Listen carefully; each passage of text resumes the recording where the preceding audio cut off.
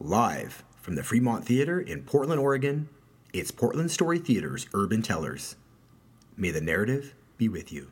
So, brief disclaimer. The patient that I describe in this story has been disguised to protect their identity. The me that I describe in this story is 100% me. My dad is a surgeon.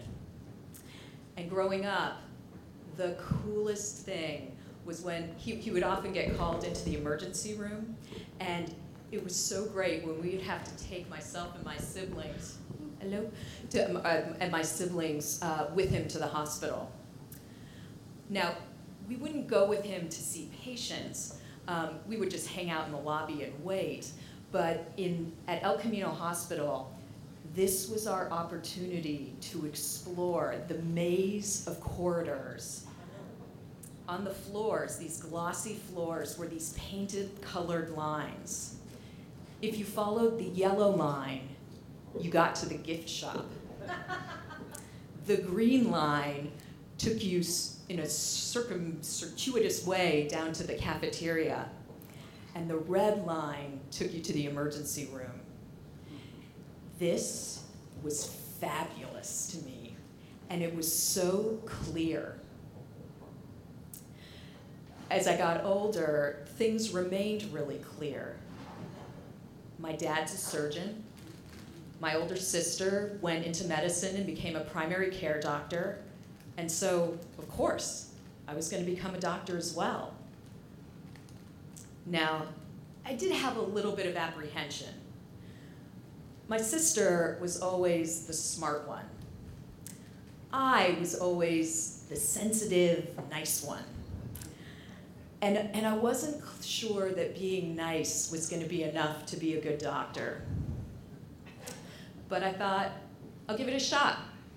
So I went to medical school. Yeah. Please.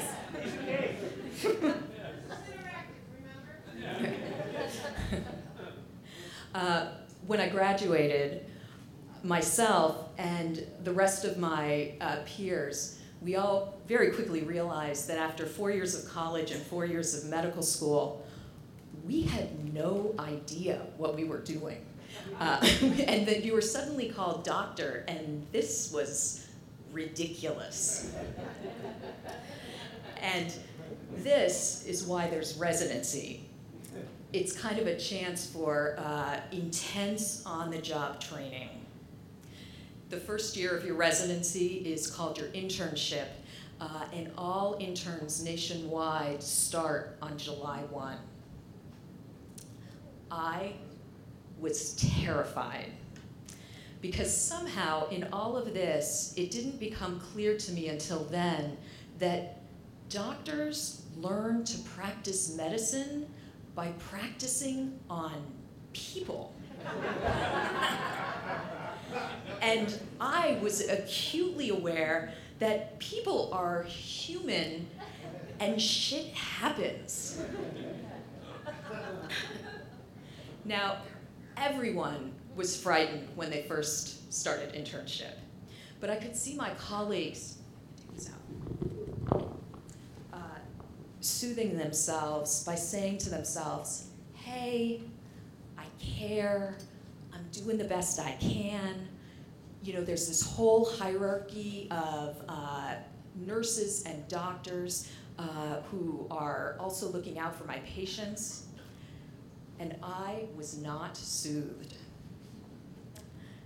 Shit happens, and I made shit happen in the winter of my intern year. I was working in the intensive care unit, and it was my second day, and I was shuffling through the index cards of the 5 patients that I was now suddenly responsible for, flipping through them, going through their medical information, and was thrilled to learn that one of them was about to be discharged. She had one less responsibility. She was elderly, had heart failure, and was actually doing so well, they were actually going to discharge her directly from the ICU. So my resident said to me, "Hey, Julie, can you take out her central line?" And I, being very nice, said, "Of course." And now a central line is a tube, a hollow tube, that it's bigger than an IV, but it's usually placed either in your femoral vein or in your internal jugular vein. And the purpose is so that you can give people fluid or medicine really fast, or in this case, it can also, if it has a special thing on the end, can help you understand what's going on with their heart. So I was like, sure. And so I am chatting with this patient, and we're talking about what restaurant she wants to go to when she finally gets discharged from the hospital. And put a piece of gauze on the place, and I pull out the central line, and all of a sudden, her words stop making sense, and her eyes roll into the back of her head, and all of the monitors around her start blaring. And I stand there and look at her and think, fuck, she needs a doctor.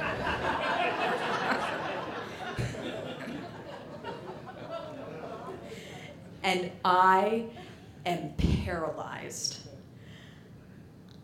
The ICU team swarms in, and one of them looks at me and looks at her and jumps in. I am standing there holding the smoking gun, and they immediately put her into a head-down tilt, shift her to her left side, and give her 100% oxygen.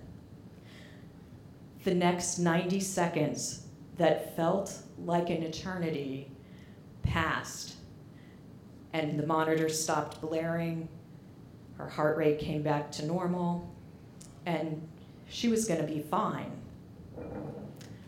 I, however, was not fine.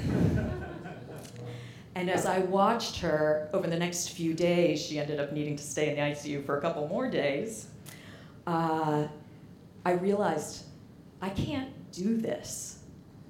I went into medicine to help people, not to develop a body count. And I was so ashamed that I couldn't perform in the ways that my dad and my sister clearly could. And so I ended up taking a 2-week leave of absence and started to research masters in teaching programs, because I thought, fuck it, this was the most expensive mistake I've ever made. And now I'm gonna go teach high school English. Because you can't kill anyone there unless they provoke you, but right? And a colleague of mine who was an intern in psychiatry saw me being a mess and said to me, Julie, a spot was opening up in his program. Hey, have you ever thought about going into psychiatry? And I'll be totally honest, my dad's a surgeon. I look at psychiatry, now I had been in more therapy than I care to admit at this point, but I don't know, they don't draw blood, they don't wear a stethoscope, is that really being a doctor? I mean, you just talk, what's that? But I thought, at that point, I was so beside myself, I thought, fuck it, I'll apply, and if I get it, great, and if not, I'll be a high school teacher. So I was applied, and I was accepted. This was not an easy transition. For the next 6 months, people would ask me, so what do you do? And I would say, well, I was a resident in internal medicine, and then I switched.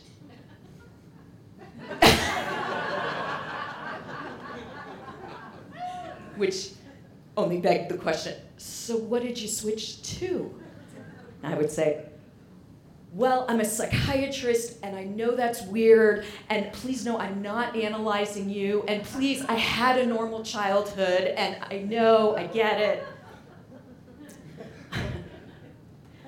Finally, I realized this was actually the place I was supposed to be. When someone is having a medical crisis, I can't think. But when someone's having an emotional crisis, I'm there. Yeah. You know, and it was profoundly humbling where it was not even, I couldn't conceive that there was any, painted line on the ground that would take me to this place that I am now at all.